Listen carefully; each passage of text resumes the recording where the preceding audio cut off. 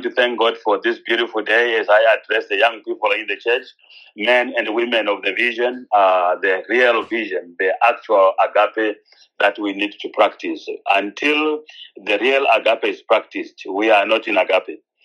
Until we begin to appreciate that we are in this world to be caused, to have offense caused to us, and to maybe also cause offense to others, as long as we accept that dichotomy in life, and we are ready to live with that dichotomy, we will struggle with agape. Let me say it again. As long as we appreciate that and understand that as long as we live, we are bound to be offended by some people, and we are also bound to offend others. Yeah. That is the dichotomy of life. Some people may even feel offended by you even when you don't know you have offended them. Yeah.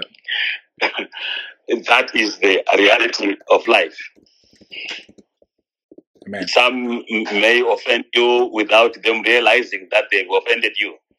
Until you bring the matter to them, they're like, oh, I'm sorry, I didn't realize this. That's a good thing. The person who loves God, when that matter is brought to them, they are the ones who is able to say, oh, I didn't realize I had offended you. Please forgive me. That's life. But some people will say, I don't care. Some people even want to offend you even more. So as I share with you, I don't know why I'm saying this, but I just feel that I just say whatever God puts upon my heart. So may you live a life as #the real agape, where you just tell yourself, I want to refuse to be offended by anything or anybody. I shall have shared about offense before. I shall share. That's not my message today. I don't know why the Lord just is making me to say that, but that's the way it is.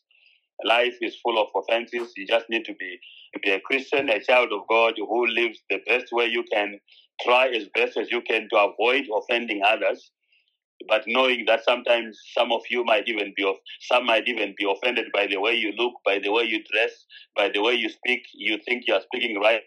Some people are offended by the way you speak. You think you are speaking okay. Some people are offended by the way you dress. You think you are. People can take offense at any time. Understand and accept that that's the reality of life, whether you are a Christian or not a Christian. So as long as you are alive, you live a life of offense. People will offend you, and you offend others too. Amen. I only pray that you, just as a child of God, do your best to say to yourself, as a life is a life of offense and being offended, I pray that let it be that the majority of myself, 99% of myself, is the one maybe that is offended, but not the one that offends others. I know it's hard to receive offense. It's hard to be the one who is offended all the time.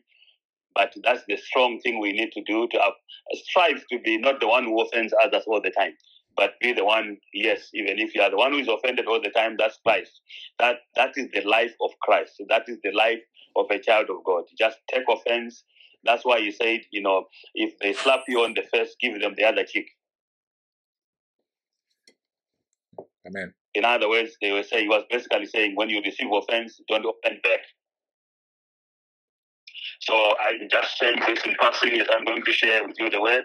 But as I don't know where all that came from, what I've just said, but I'll just, so may God bless you as you, what I'm going to say today. Our God is a good God. I hope I've said something already that's useful. Even as I appreciate you all that are here today, like I said, I thank God always, every day, for I keep saying it to people whenever I can, that it's easy, it's natural, it's normal to say hello to someone. It's easy, it's natural, it's normal to say good night, but it takes grace to say good morning. Amen. These are the things that keep me excited in life every day. I wake up every morning, I look at the day, and I'm able to say, thank you, Lord. Today is the 1st of October, is the first of a new month. I don't know if you woke up like me thanking God that He gave me the grace to see another month called October. Some people never managed to see it. Some people lost their lives, if you want to put it that way, at 5 minutes to midnight. They never saw the month of October. So always you've got a good reason every day to worship God. You've got a good reason every day to thank Him. No matter what the haters are out there will be saying or be doing about you, I want you to know that as long as you are a child of God and as long as you are in Agape in particular, the haters will always be there. They will always say what they want. They will always do what they want. You cannot stop them. You just continue to enjoy your life and live your life and do your best, not be the one who is offending others, but you can receive offense and take offense. Our God is a good God. I was learning something. God was just teaching me something today, not today, for the past few days. It's pretty much like what He said to Solomon. He said, "Go and look at the ants. Go and learn from the ants." And I was just having a conversation with God about that situation. I was like, "But God, I know I've thought about that message before, but it kept coming back to me. Why would you tell your king, your son, to go and learn from the ants?" And then when I look around, particularly Africa, you may not experience this, but most of you are Africans. You grow up in Africa. I'm amazed. I don't know about you, but I'm amazed by the variety of ants that are out there. The variety of ants that is just shocking, amazing. I'm just thinking about this. Some are so tiny that you look at it, if you are not careful, you won't even see it, but they'll be walking on the floor. And you look at that little thing and you're like, I look at myself, I'm just telling what I do. I was looking at that and I'm like, I see different kinds of ants. Some are so small, some are they're different sizes, different shapes. And then when I see it, no matter I see the smallest, the tiniest of them, I look at it moving around from one direction to another. It knows where it's going. It knows what it's trying to do. And then I'm looking at that thing and I'm like, this thing has got eyes. It has got legs. It has got a heart. It has got lungs. It has got all the things that God wanted it to have. It is living. It's a living being. God is amazing. I don't know even the size of the lung of that thing. I don't know the size of the intestines of that thing. But it's so tiny, so small. It's smaller than the head of the pin. And then you know what? The one thing that then amazed me was you know what I'm saying. You put something in your house, put bread or because when you're in the house you don't see the ants. You don't see them. Generally. But just put something, leave a little piece of meat on the table or something. You within a short time they've arrived. You don't know where they arrive from. And then you find that the different sizes of ants, they arrive for different things. Yeah. It's just amazing. But then the thing that I don't know why I'm saying this again, but the thing that then, I have this kind of conversation with God. I was simple little things, and I learned something from them. And then the Lord was saying to me, never disrespect anyone when you look at the ants. Some are so small, some are so tiny, and those of you who know about elephants, it's so big. But the one thing that an elephant fears the most are ants. Yeah. An ant can just walk up to the task of that thing. If it goes in this night, the best way to kill an ant is the best way to kill an elephant is to put the ant inside its nostril. Yeah. It gets so disturbed, it kills itself trying to get rid of them. But the thing that I was learning, God was just saying to me, you see all these little things I've made. Never disrespect anyone in life. So I'm just sharing with you before I go into the word for the never disrespect anyone. I'm sorry, that's me. Whatever God is saying to me at that point, if you talk to me, I just release what is in me. The Bible says, out of the fullness of the heart, the mouth speaks. So he was saying to me, when you look at the ants, don't disrespect anyone. Don't disrespect the ants. Each one of them has got and each one of them is alive. Then God said to me, this is a very interesting thing. If you are not careful, disrespect others, God can flip things around. When things are not good for you, trust Him. When things are good for you, trust Him still. Because those who flip around, those who mess you about, they think they are God. They can say whatever they want. Don't worry about them, because the time will come. Because God can flip things around just like that. God can, around for you or against you. Then he said to me, look at the ants again. I was like, ah. Then he said, look, the birds of the air, the reptiles, including snakes even, many reptiles and many birds of the air. You know what they eat when they are alive? They eat the ants. It's their food when they are alive. But guess what happens when the same birds die, when the same reptiles die? They become food for the ants. One day a snake or a reptile is eating ants on the ant heap. 2 days later, something happens, it dies. The very same ants become its meat. They eat it. They eat the same thing. One day it was eating them. The next day it's dead. They are eating it. And you know what the ants do when they find food? One finds food, they invite each other. Within a short while, the whole family is there. The whole clan is there.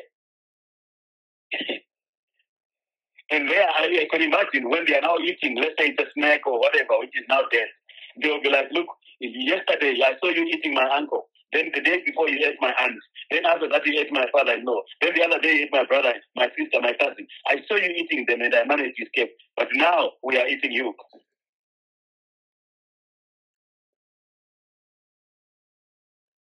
So, never disrespect anyone. I don't know if I'm saying anything to anyone.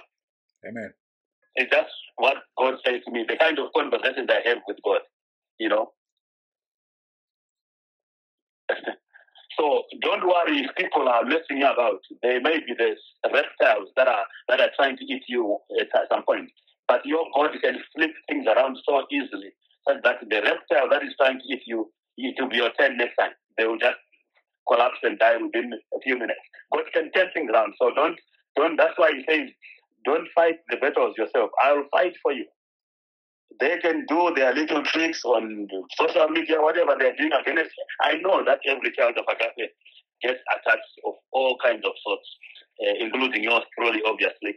But that's fine, you know. But just don't try to live a vengeful life. Just trust God to take care of you, because God shall flip things around for you. That's what I'm saying.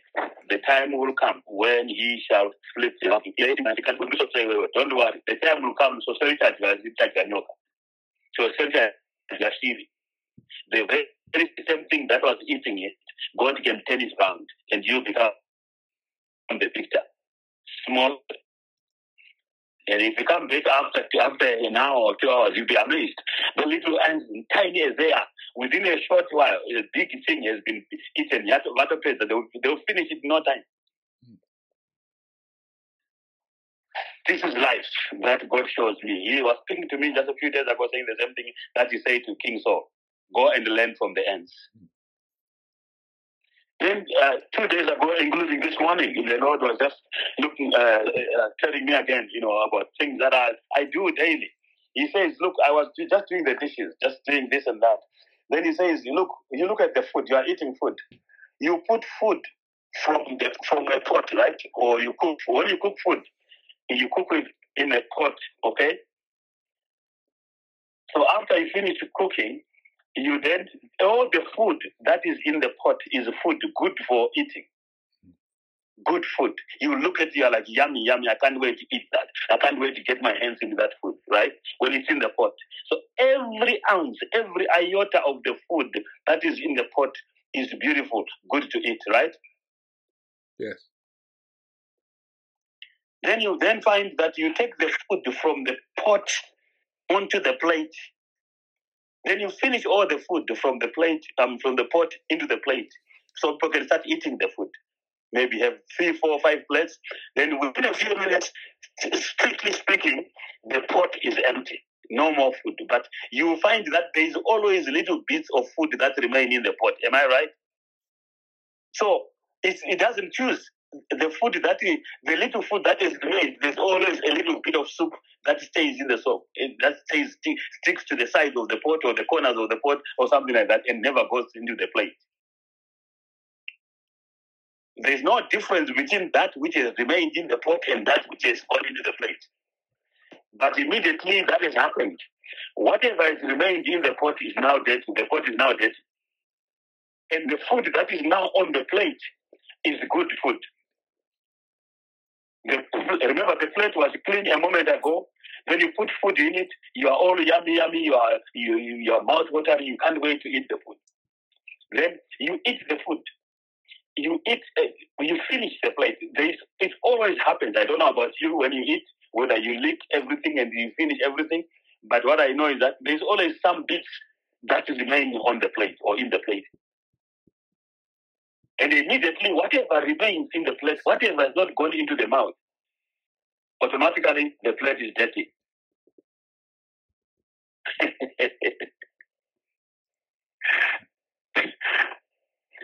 When you eat food from the plate, or whatever goes into your mouth is good food. Anything that remains in the plate is dirty now. 1 minute the pot and the plate are dirty, the next minute it is in the one, it is washed and it is clean.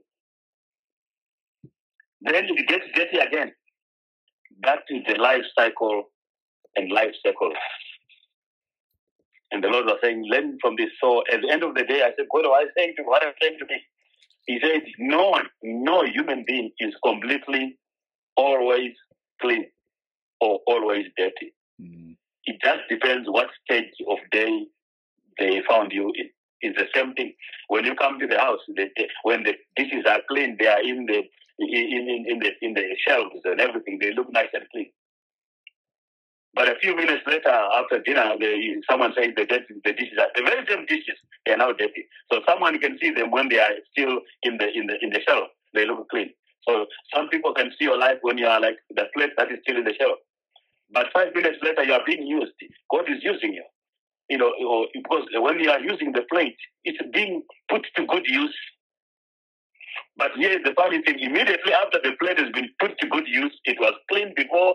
After it has been put to good use, the plate is now dirty. The same plate. With the same food that was given, the food that was eaten by men is good. The food that remains in the pot is bad. It now makes the plate dirty. Mm. And then you ask, if you were to talk to the food, it does not choose which one. It's you who is eating, who decides which one to eat, which goes into your mouth and what remains in the plate. Then the next thing, whatever remains in the plate you are putting in the bin is now dirty. It's now rubbish. So God was teaching me and continues to teach me. I'm learning a lot these days. This whole situation, everything has put in where I'm learning a lot about life. I'm learning a lot about a lot. Let me put it that way. Okay. God bless you guys. Let me just go into the word. If I haven't already said something that is helpful to people, may God help us as we all live in this life, where all kinds of people are alive, living just like you, but you just have to learn to appreciate that it is a life where all kinds of people, including yourself, are there. We are children of God nonetheless. No matter how someone can label you, good or bad, whatever they think, whatever they want to say about you, you know that at one point you are a dish in the house of God, you are a plate in the house of God, you are a pot in the house of God. If someone finds you at a time when you've just been used for food, then they call you a dirty person. The same way they say the dishes are dirty. But someone meets you 5 minutes later, the dishes have just been cleaned, they see you in the shelf, they're like, oh, this one is clean.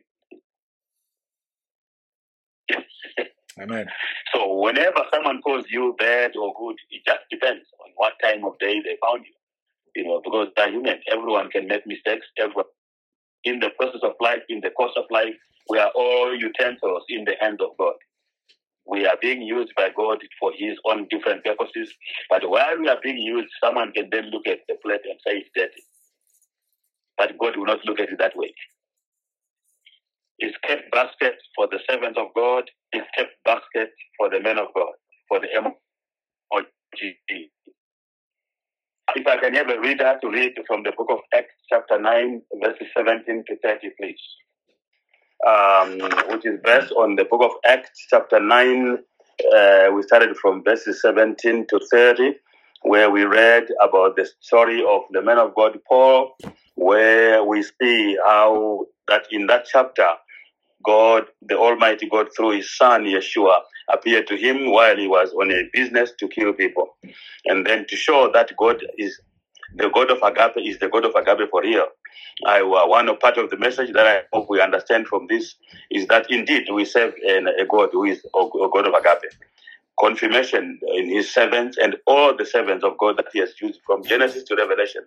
All that you see when you study their relationship with God, you will see that it had nothing to do with their goodness. They were called by God. God used them in spite of their faults and their weaknesses. In other words, from Genesis to Revelation, we see the God of agape. We see agape in God when he picks ordinary people and through him he achieves extraordinary results. That's all that matters. That when he picks you as an ordinary person, you are human. He knows you are human, and he wants you to be human, so that when things happen through you, you don't give the glory to yourself. You give glory to God. Hallelujah. So through and through, we see evidence of his unconditional love, even to the extent of him, so information saving the children of Israel after he used Moses to cross over the Red Sea and all the time they spent in the desert. Just the moment when they are about to enter Jericho, to enter Jerusalem itself, they had to go through Jericho. Jericho was a big city, the first one they had to take over. And what did they do? God used someone who was despised by society, someone who was despised by people, who was regarded as a harlot or a prostitute. God used that one as a key. He gave that person the key for the children of Israel to enter the promised land. Rahab, whom we know. And through that, God saved her. That shows you his unconditional love from day one. Hallelujah. So if people had approached Rahab and say, how can you allow God to use you like this, you're like that? People could comment whatever they wanted to say about her. But God picked her. She's the one out of the good people that were there, good in courts, because no one is good. Even Jesus Christ himself, when someone else, he even tried to say, don't call me good, because he was speaking as Son of Man. When someone said, oh, you're good, you're good, he says, don't call me good. Because saying no one is good, he was responding not as Son of God or Jesus Christ, Yeshua Mashiach, because Yeshua, as he came, he put on this form. He put on all these robes. He was the Son of Man. He was Son of God. He was Son of David. And he still always is, all those titles. So when he answered that question, when someone said, you are a good master, he said, no, don't call me good. He was responding in his humanity as the Son of Man. To say, no human being is good. So God uses ordinary people, and through them he shows his unconditional love, so that when God uses them, you see eventually through Rahab, the whole nation of Israel, the people, after many years, what they were fighting for became real, or became possible through someone who was regarded by society as a reject, as a prostitute. Hallelujah. God loved that one and gave her the keys for the children of Israel to enter the promised land. And through that love, he made sure that her whole family was saved. Her whole family, not just her, but her whole family. And you know the whole story. That's where we end up. She became the great-grandmother of Ruth, as you know, and you know who Ruth became. Ruth became, married Boaz, and, the rest is history. And through there, we have David. It's all. You see from there, through and through, nothing else but the unconditional love of God. These people that God had called, they had not done anything special to deserve the call of God upon their lives. So you could call her Rahab a woman of God. She was a woman of God. God used her for that purpose. But the world would want to call her something different. But it doesn't matter what the world calls you. What matters is what God calls you. Amen. Because he's the one who's calling. So we see the same thing going through. We carry on with this message. Basket for the servants of God, escape basket for the men of God. So in Acts chapter 9, he then picks a man who was busy doing the wrong things. You would have expected at human level that no one would ever have picked a person like that to become a servant of God. But then that's what God does in his unconditional love. He picks him, and then we see the story that Ananias then helped him to own the road to become the apostle of Jesus Christ, Yeshua Mashiach, to the church of God, to the Galatians and other people that were at that time referred to as the Gentiles. So we read that scripture. After that, we asked the questions. We say, okay, while Paul talks about the reason the people who helped him and everything, and that testimony, he never forgot it. And then we see that as no matter which way he went to preach, every way he was preaching, the people who were against him, the haters, as I call them in group, they were also Jews. In other words, the people that fight you, they are also calling themselves Christians. They've also got to do, right now, they are also in their churches, whatever church they go to. But at the end of the day, after their services, or even while they are in the middle of their services, they will be busy texting each other, gossiping about someone else while they are in the church. And they think they claim to be better than the people they are talking about. Isn't that a contradiction? But they don't see it that way. You see? So we then ask the questions, did the haters know about Paul's faults that he kept talking about? Because he was encountering this problem wherever he went. And he answered, we found that yes, the haters knew about his faults. They did very well. That's why they tried to discourage the saints by pointing to his faults that were his human faults that were and his human weaknesses. They discouraged the people from coming to church because of that. But we thank God, the church was adapted enough to continue to love their apostle. Hallelujah. Then we asked the question, did God know of Paul's faults and weaknesses?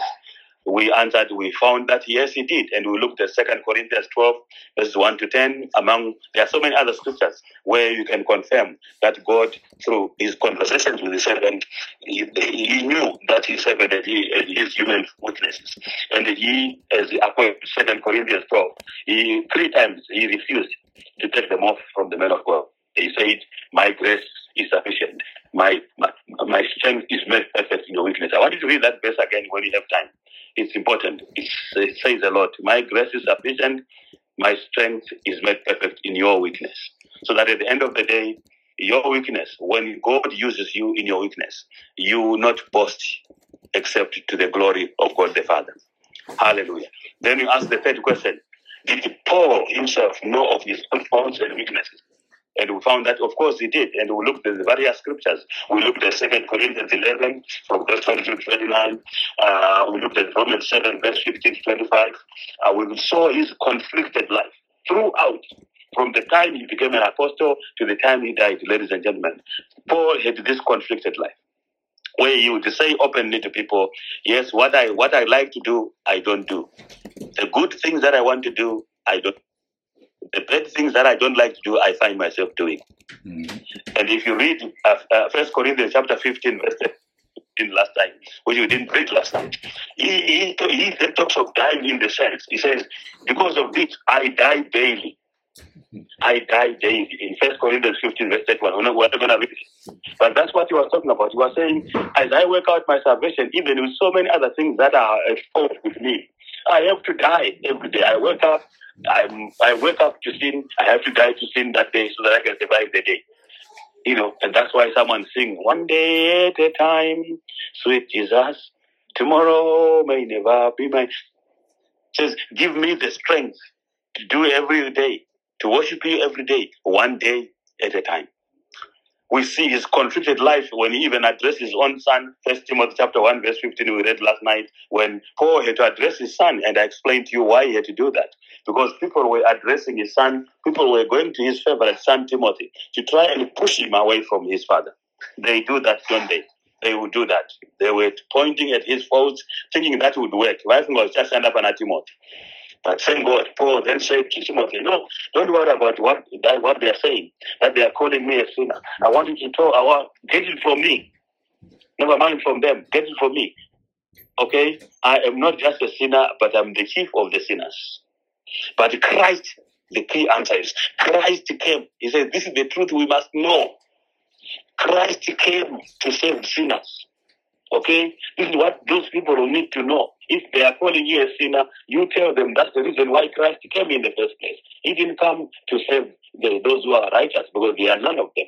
And like I've said so many times before, the church is not a museum for saints. Hallelujah. It's not a museum for saints. It's a hospital for sinners. Christ came, he died on the cross, shed his blood and water for exactly that reason. Hallelujah. And you are being judged by sinners, like God said to me. Sinners are busy judging other sinners. They think they have the right to speak against you. So when you know these scriptures, let it encourage you to stand in the Lord no matter what the enemy might say. Will you answer that question? Did Paul know of his own faults? Did Paul know of his own weaknesses? We found that. So he even as he tried to persuade God, hallelujah. But God answered and refused, said, if I do that, then you cease to be human. If I remove your weaknesses, you will not give glory to me. You will begin to think you are God. And people will begin to take you as God. This is exactly what was going to happen. So God then says to him, by saying my grace is sufficient for you, I'm saying I shall use you in your humanity. That's what God has always done. For your information, that is consistent with the biblical precedent. Somebody shout hallelujah.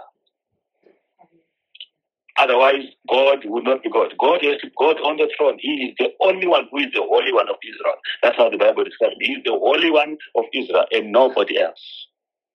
That's why he is the only one who is worthy of our worship. But when people talk about you and other people, they talk as if they are themselves God, or part of the Godhead, or a member of the Trinity even. Yet God himself never looks at them in that way.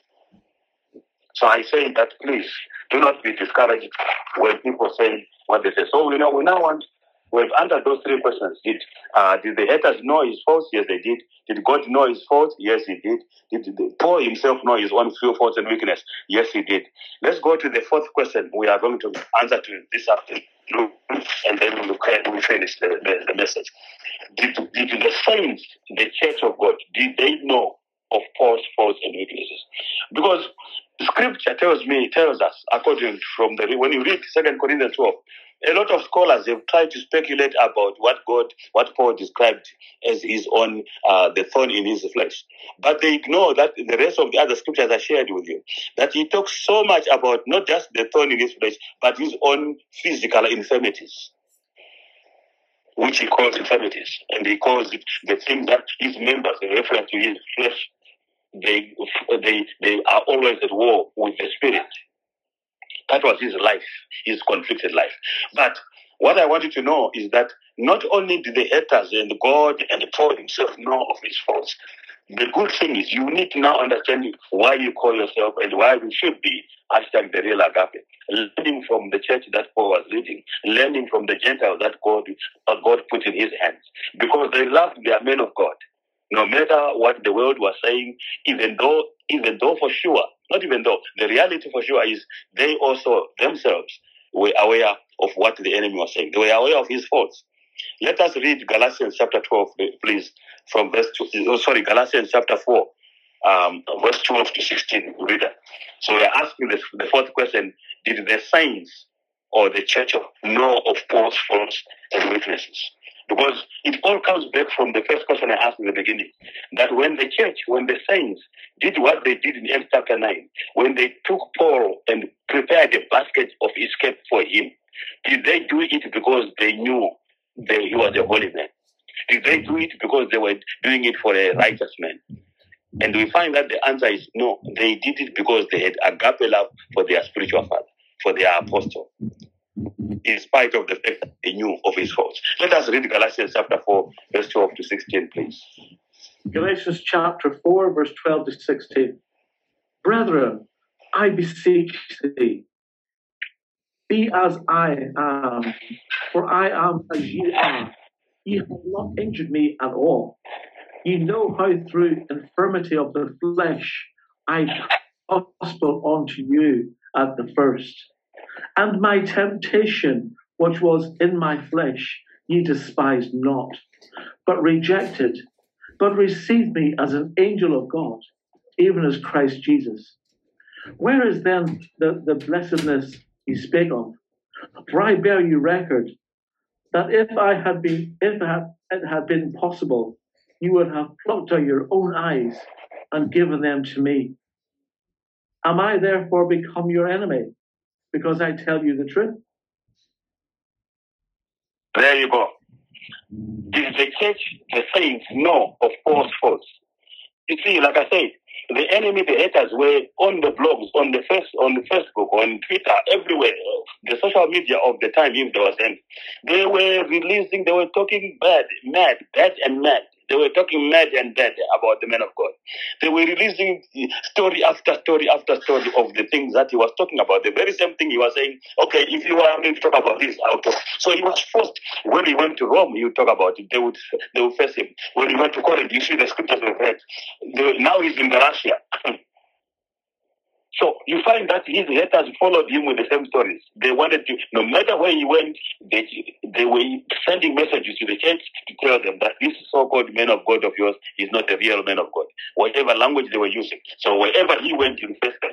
So now he's addressing the Galatians to show you that, yes, while scholars may try and find out what it is, they went ask the church in Galatia, and in that time, for Corinthians, Corinth, Rome, everywhere, because they all knew what the haters were saying, and they didn't care. Because they were saying, we care what God said to him about him. That's what we are. He is our apostle. He is our spiritual father. We don't care what the world says. We don't care what we know about him. That is for him and his God to sort out. Now, he says here, himself, brethren, I beseech you, be as I am, for I am as you are. You have not injured me at all. He says that in verse 12. He says, you know how through infirmity of the flesh, I preached the gospel unto you at first. What does it mean? Even when he had that infirmity of the flesh, when he had his own weaknesses that they were aware of, he still preached the gospel to them. And then he says in verse 14, and my temptation which was in my flesh, you despised not nor rejected. Listen to this. Which means these people, they knew him. They knew his weakness. They knew his faults that the enemy was talking about. But he's saying to the church, you were agape enough to receive me. You did not reject me. You did not despise me in spite of my faults. He goes on to say, but you received me as an angel of God. Imagine.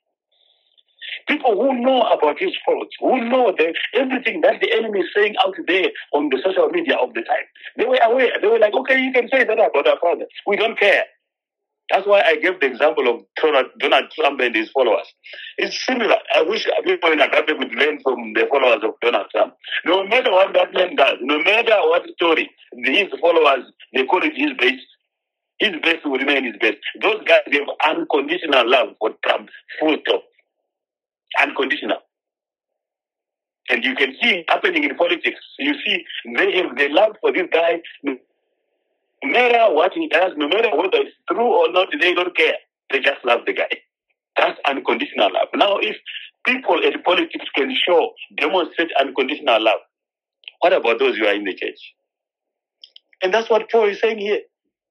That you knew that I preached the gospel through infirmity of the flesh. While you knew of my weakness, that's infirmity of the flesh. Whatever faults, whatever mistakes he was doing, but he preached the gospel. And they received him. They did not despise him. They did not reject him. Now listen to this. He then says, but you received me as an angel of God. Oh my goodness. Not even just as a human being. Look at that. So confirming what God said. Why he said, my grace is sufficient. Because God was basically saying, without saying so, that if I remove your infirmities that you are now talking about, if I make you a holy man, a whole righteous man, I can assure you that not only will people begin to treat you and see you as God, you yourself will begin to see you as God. And then whenever you are used of God, you now begin to think it's you. So this is pretty practically what he's saying here. You received me not just as an angel, but he says you received me as an angel of God. Listen to the last part. Even as Christ Jesus. Hello? Listen to that. He's basically saying you did not just even receive me as an angel in spite of my faults. You actually took me as if I was Jesus Christ. Somebody say agape, oh yeah. That's hashtag the real agape right there. Hallelujah. So where is then he says now, okay, this is the love of God, the agape love that he had for me. So where is then the blessedness you speak of? In other words, why are you allowing the enemy to steal of your testimonies? the blessedness you were speaking of, you were talking of all the testimonies that happened. This is what you ask them. All those people, when God is using a man of God, everyone, even the ones who went one by one, they cannot deny. They all have testimonies. What God, the God of Agape did through me as the servant of God. So you are saying, where is the blessedness you speak of? In other words, what happened to the testimonies? The testimonies you have. You are worried about what the enemy is saying. You are worried about what the people are saying. But you yourself know of those things. You had your testimonies. Then he says, for I bear you record. He goes even deeper. That if it had been possible, you would have plugged out your own eyes and he'd be given them to me. That, ladies and gentlemen, is the depth of the agape love the church had for their Father. Somebody shout hallelujah. Hallelujah. Such love, such unconditional love, ladies and gentlemen, that the church had for their spiritual father, in spite of the fact that the scripture proves that they were aware of his faults. But they still received him as an angel of God. They still even received him as if he was Jesus Christ himself. And he's saying that at some point they would have even wanted, their love was so deep that they were prepared to take out their eyes for him. My goodness. Such love. That, ladies and gentlemen, is the height of unconditional love. So you see how truly agape the saints were in Paul's church. They knew of his faults. To this day we don't, but they knew. To this day, theologians have come up with all kinds of theories, but they don't have the answer. They should have just gone. I wonder why they want to research, what kind of research they were doing. They should have just gone and asked the saints, but I guess the saints were not prepared to talk about it. That's why they are still speculating. Theologians have come up with all kinds of speculative suggestions, but only assumptions and speculation. They are not revelation. I've told you before, assumption is not revelation. Suspicion is not revelation. They were just doing that.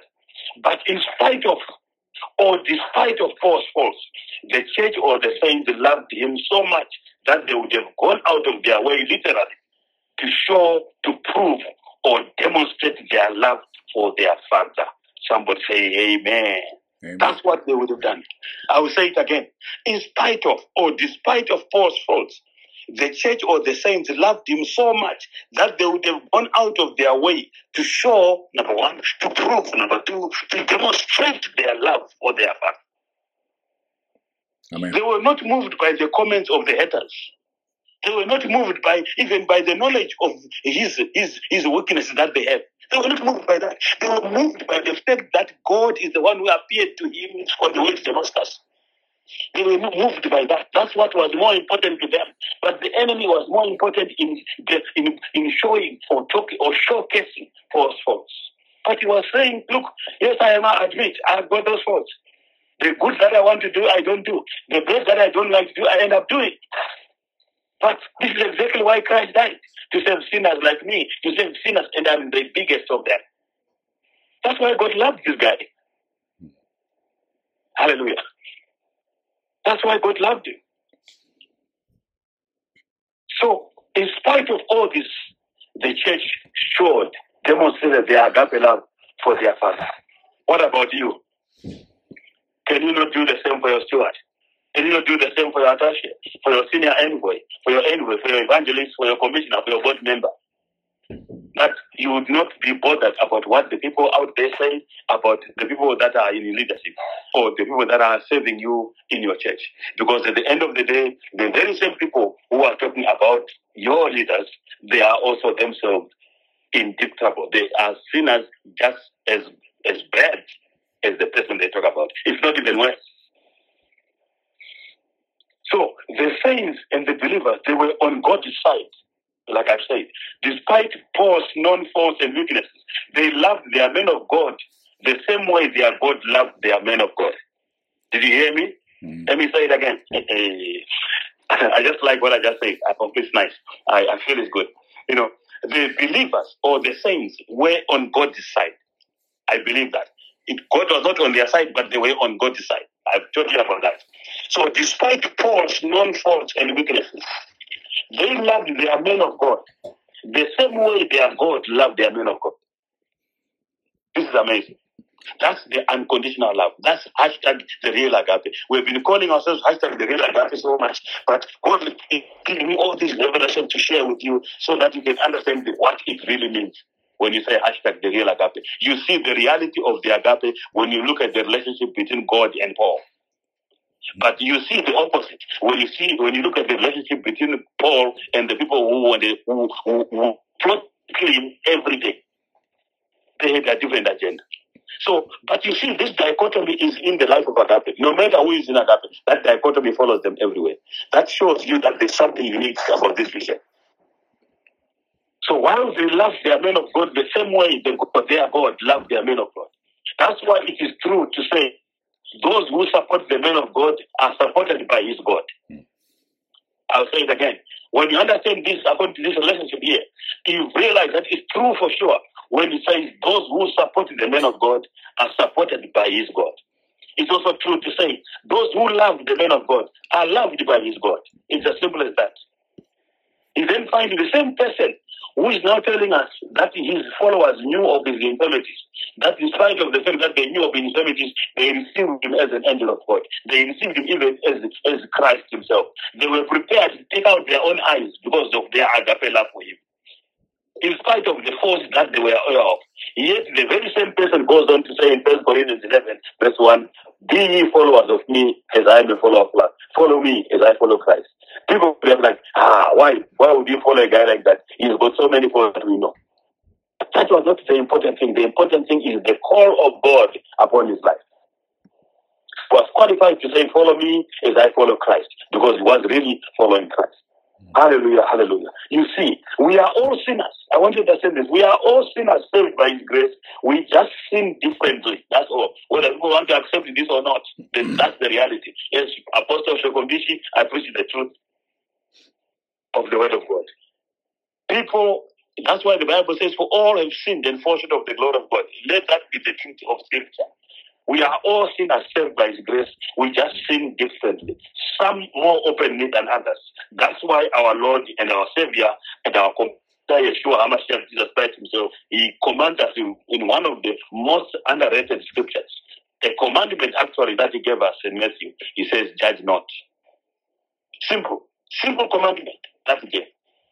And he says that commandment for a simple reason. This judging all. They were judging everywhere he went. That's why he confronted with this issue all the time. They were judging the men of God who had been picked by God. Hallelujah. So we go back to our main scripture of the basket. You still have that. I'm sure you've been reading it. In Acts chapter 9, verse 17. We want to finish off now. You find it's the very same chapter, like I said, where God openly, not privately, openly picked up his servant and called him in a very special way. And you know, Paul continuously, if you read all the epistles that he wrote, the very first verse, he would always boast in a beautiful way of his relationship with the one who called him.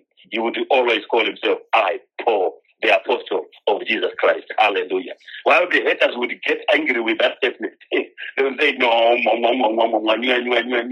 he calling himself apostle of Jesus Christ, like this, like that. He goes on to write the book of Galatians. He says the same thing. The one, I, Paul, apostle of Jesus Christ. He goes to Romans, I, Paul, apostle of God. You need to know who you are in Christ, baby. So when you go back to Acts chapter 9, this is where we started, and we want to finish where we started. Hallelujah. We read the story. But when God openly picked and called, and he called servant Paul and anointed him openly, we see the haters and the people contradicting that very calling and disputing and wanting to inflict their own human destiny on him in the very same chapter. My goodness. It didn't even take them long. Read the chapter 9. Halfway after his calling, immediately they are plotting to kill him. Hallelujah. So you should never, they can condemn him, they could condemn him and say whatever they want to say. That's why I've been teaching you, ladies and gentlemen, that you should never condemn what or who God has condoned. Never condemn who God has blessed. Even if it doesn't make sense to you, you are not God. Peter did the same thing. This idea, when I share the message of stereotypes, is one of the best I could give you now. People are so stereotyped to this day that they have their own thinking about who a man of God is and who God is. Yet their thinking is very wrong. I told you, I don't know, I remember sharing about when we were coming to a particular conference. After a conference, I had appointed some people, as I used to do at the family conference, at the pastor of the conference especially. I would appoint leaders. I remember someone called me very angrily, angry that I had appointed someone in Envoy. They were like, JD, how can you appoint that person? You don't know I'm Muslim. You don't know that person, blah, blah, blah, blah. I listened to the person I was talking. Then when he or she, I don't want to tell you whether it was he or she, but when he or she finished, I then said, my son or daughter, don't worry, I've heard what you're saying. I've heard what you're saying. We have another conference which is coming in the next month. You know, we had so many conferences. He or she didn't know what I was going to say. I said, don't worry, I've heard what you're saying. When that conference comes, because I've already done it, I've already appointed that person. I can't unappoint that person privately. So I have to do it openly. So the person was like, yes, okay. Then I said, but what I will then do at the same time is to openly appoint you in his or her place. And the person was like, no, Daddy, no, not me. I'm not asking for that. I'm not saying you should appoint me. I said, no. I am going to pull this one out. I'm going to take this one out, and I'm going to appoint you in instead. Oh my God, did I get a big protest? Then I was like, why are you saying no? No, people know me. Then the person forgot that he or she was talking about another person. They will not accept me. You know, I was like, so you look at the contradiction between people. So I was like, you are telling me you don't want me to appoint you because of your faults, but you are telling me the faults of another person. What do you think you are doing?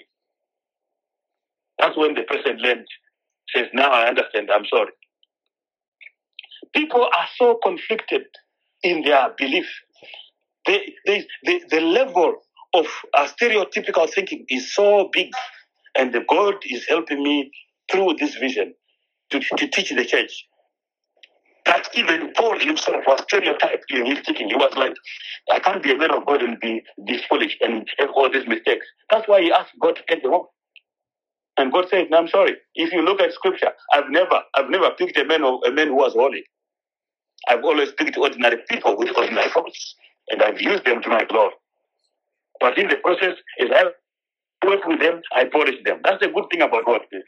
As He works with you, He polishes you. You become better and better and better day by day. That's working out your salvation with the fear and trembling. You become a better version of yourself as time goes. Learn this lesson. If it doesn't make sense to you, even if it doesn't make sense to you, leave it. Leave that to God. You are not God. Peter did this whole thing when he turned down the higher calling of God because of his stereotypical thinking, his stereotypical mind and religious background. Imagine. What God called clean, Peter called unclean. Can you read very quickly? Acts chapter 10. For the sake of time, let's just read verse 18 to 15. We can read from verse 1 to 20, but we don't have the time. Just read Acts chapter 10, verse 18 to 15. Acts chapter 10, verse 13 to 15. And there came a voice to him, rise, Peter, kill and eat. But Peter said, not so, Lord, for I have never eaten anything that is common or unclean. And the voice spake unto him again the second time, what God hath cleansed, thou call not thou common. This was done thrice, and the vessel was received up again into heaven. Hallelujah. Ladies and gentlemen, I want you to mark verse 15. I shall preach again about that. But you see, that's a very serious statement God sent to the church. Very, very serious message dealing with people who are stereotyped. In verse 15, he says, the Bible says, the voice spoke unto him the second time. Hallelujah. Amen. It was God into Peter, not an angel, not another person, not something else, not somebody else. Hallelujah. What God said to him in verse 15. He says, what God has called, or has cleansed, thou call not common.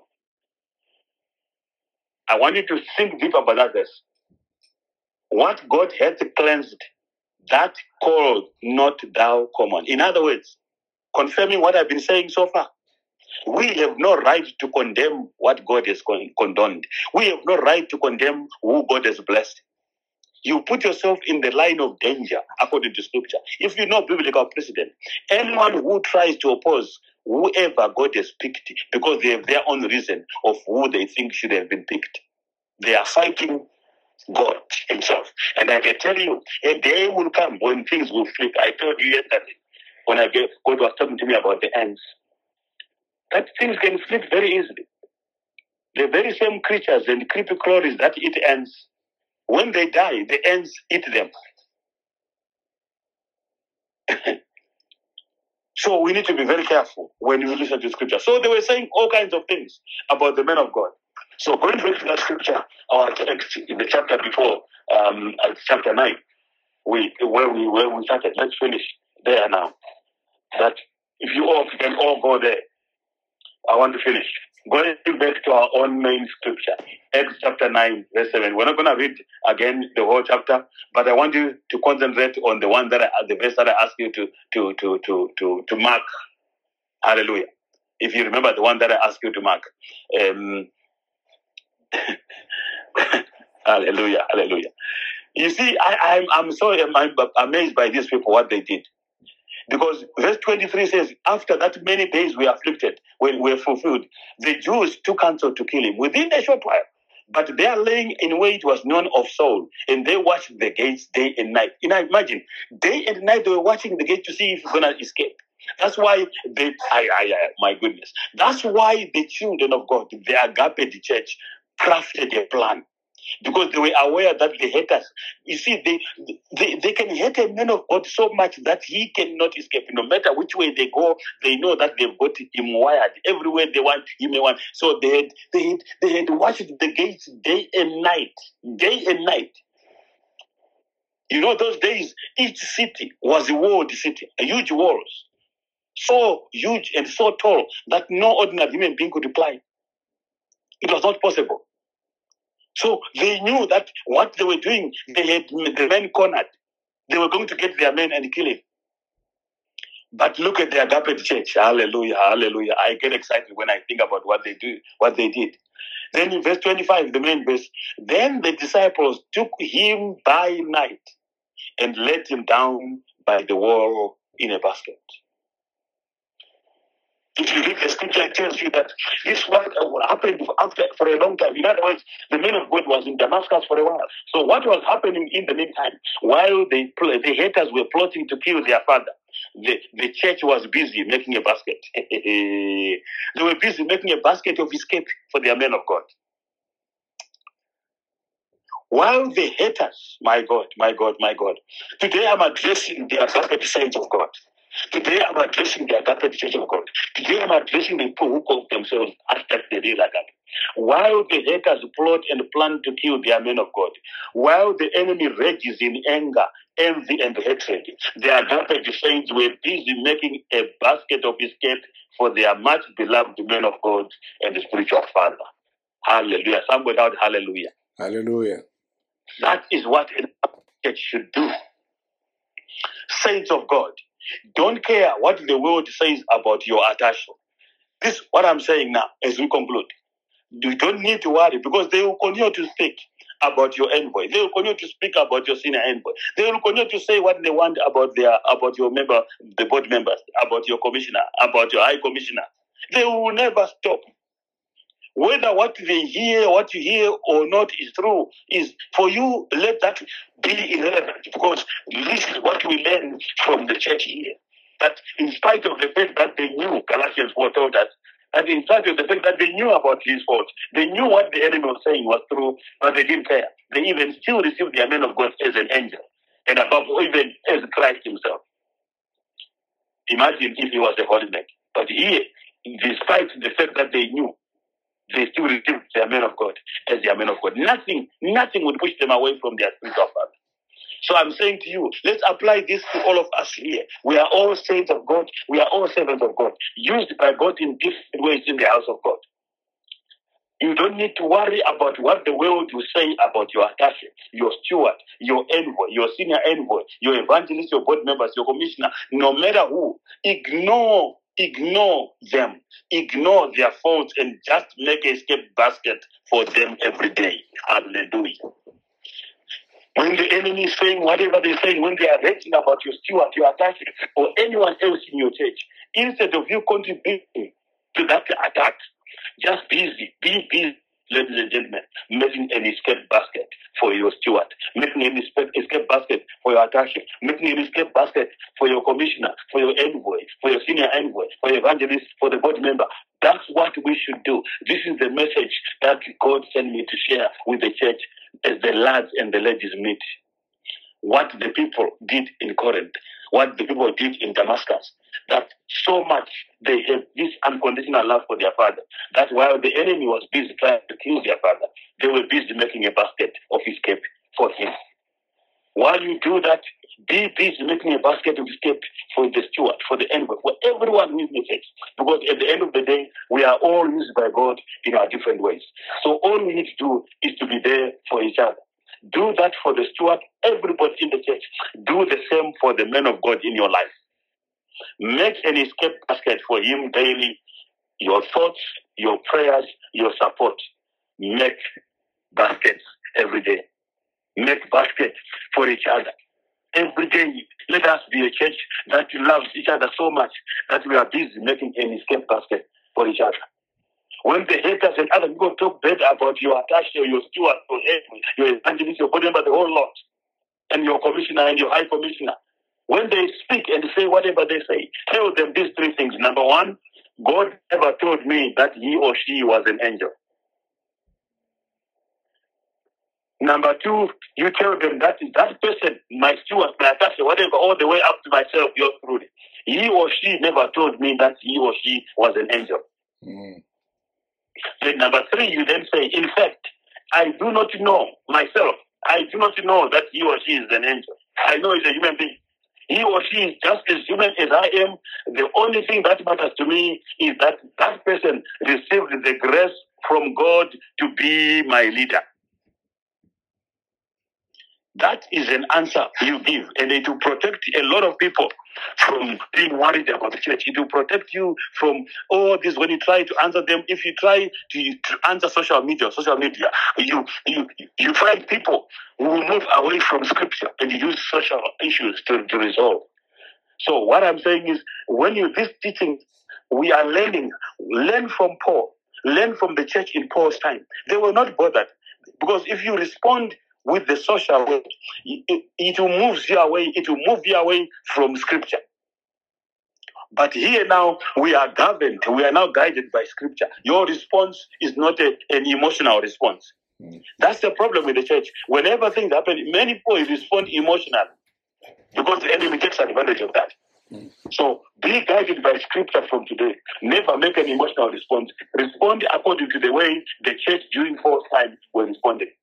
They were not moved by emotion. They were not moved by society, what the society is saying. Because in this day and age, that's what it rules, what society is saying.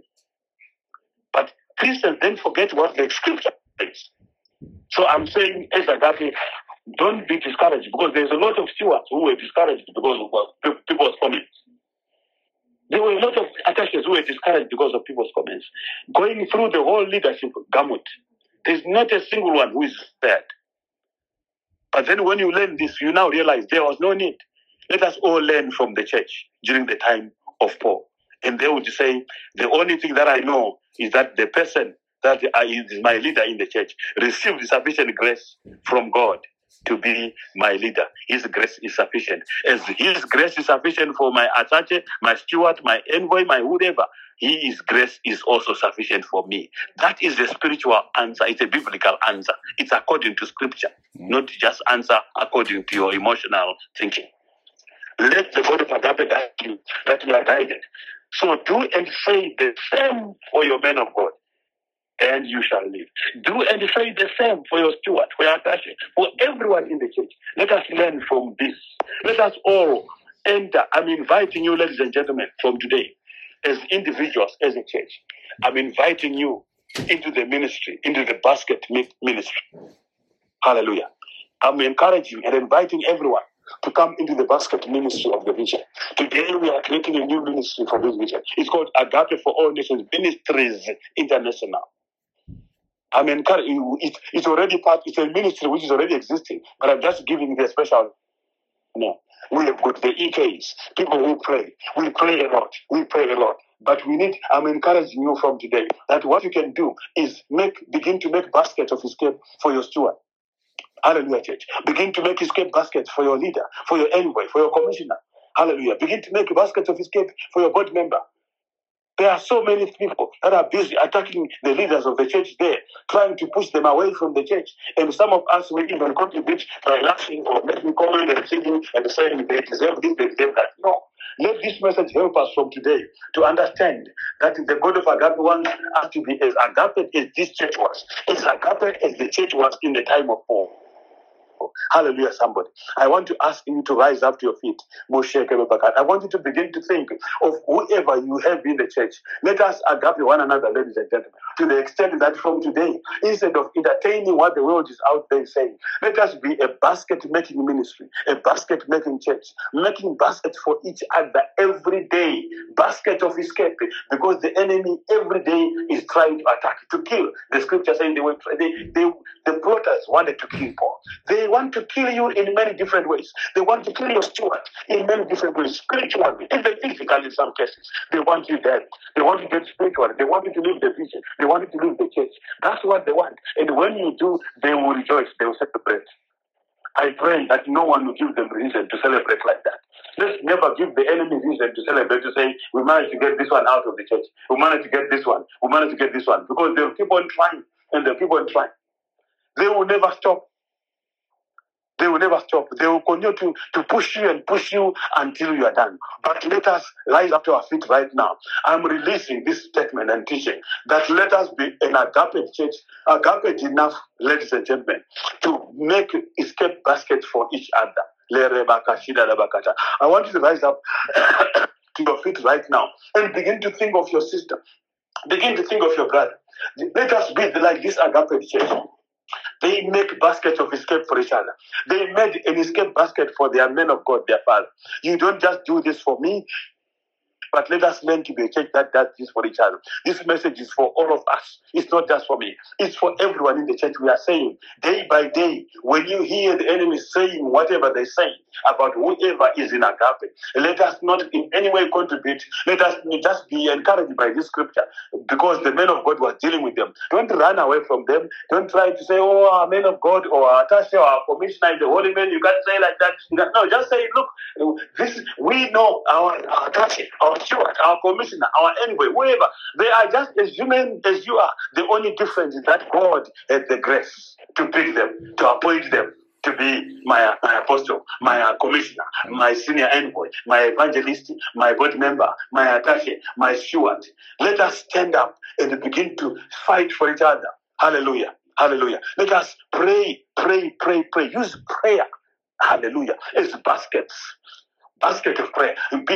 Be praying for the other person, supporting each other physically, visiting each other if we have to. This is making a basket of escape to make sure that no one gets stolen by the enemy. Hallelujah. Are you hearing me? Let us stand up right now. I'm asking you, ladies and gentlemen, I'm asking you, my beloved children, because this is the message of the day, that let us be a church that makes baskets of escape for each other, just like we see in the time of Paul. The whole church, the Gentile church, they knew how to agape each other. They knew how to help each other to escape. They knew how to help their men of God to escape. When the enemy out there was always trying to plot to kill their father, but they had a way out for their father. Why don't we do the same thing every day instead of contributing to the haters, the statements and comments and whatever? Let us rise up and begin to make baskets for each other. Let us begin to pray. I ask you to rise up right now as we conclude the message of this time. Let us be a church, a people, the lads who will be praying for the lads, the ladies who will be praying for the ladies, standing up for each other, hallelujah, in agape. That's hashtag the real agape. We need to pray. Someone rise up. Pray for our envoy, call it. Make a basket of escape for him, because the enemy will be trying very hard to try and kill him spiritually. You don't know. Some of you may not know. The enemy is trying very hard every day to kill the commissioner spiritually. Some of you may know. Some of you may not know. The enemy will be trying very hard every day to kill all the board members. Every day he's making every effort. And you know this, some of you. The enemy is trying very hard every day to kill spiritually the attaches, the stewards, the senior envoy. Every day, they may not tell you these things, but as I speak to you right now, everyone who is hearing me is confirming. It's like, it is true. Right now, the message they receive every day on the phone, day by day, the enemy never stops trying to spiritually kill them, trying to spiritually move them out of the vision. The enemy is doing that every day. Why don't you rise up, church? And today we say, together we stand as one. Together we stand as hashtag the real agape. And no one, we are going Namakata. Let us stand for each other, ladies and gentlemen. Begin to make baskets of escape. Let us begin to make a basket of escape for each other. Hallelujah. So that the enemy, whoever the enemy was targeting, let them lose from today.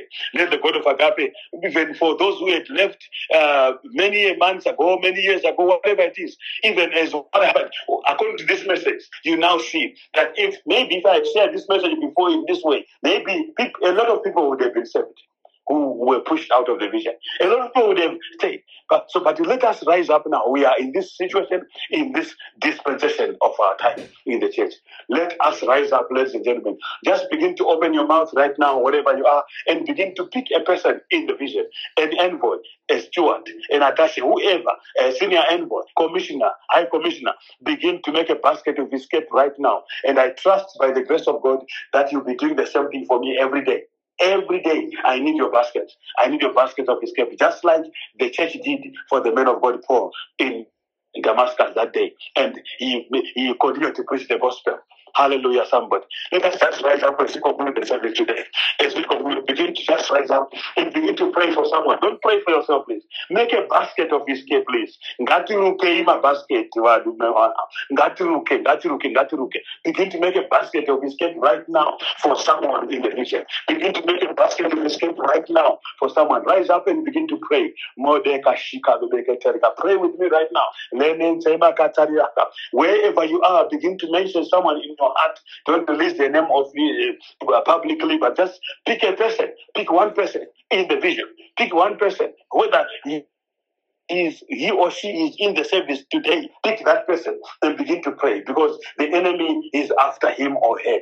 Mashika Baba, why don't you stand with me right now? Let us pray. Let us make baskets of escape for each other. The basket can be in the form of prayer. The basket can be in the form of making a phone call just to encourage someone. The basket can be in the form of visiting someone physically wherever you can. Just go and see the person, encourage them. They are going through stuff that you have no idea of. But we are there as a church. We are there as a people to make baskets of escape for one another.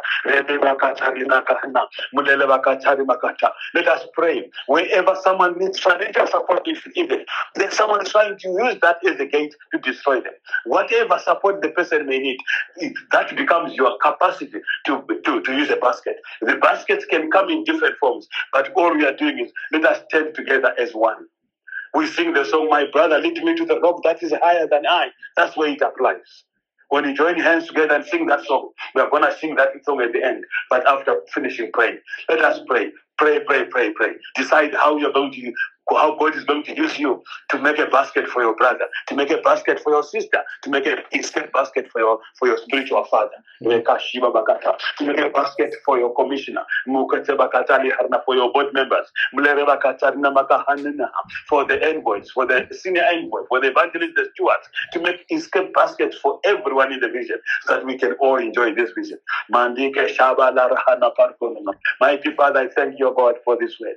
I thank you, mighty Father, for your daughter taught us, oh Father, through the teachings, oh Father God, through the way you related with your servant Paul, through the way the church related with him, that they were aware of his faults. Their haters continued to raise this matter. They thought it was enough to cause the church to move away from the man of God. But thank you, mighty Father, through these scriptures, we understand that did not happen. The world did not win at the time.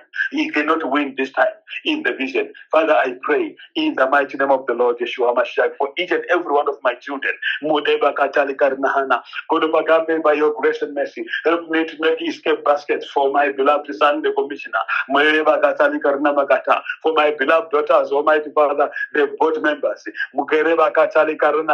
For my beloved sons, Almighty Father, help me to make a basket of escape. For my beloved children, envoys.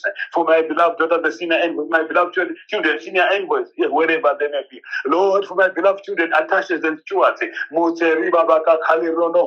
Help me, oh Father God, to make baskets of escape for your children. That none of them, oh God, that the enemy will not succeed in killing any of them.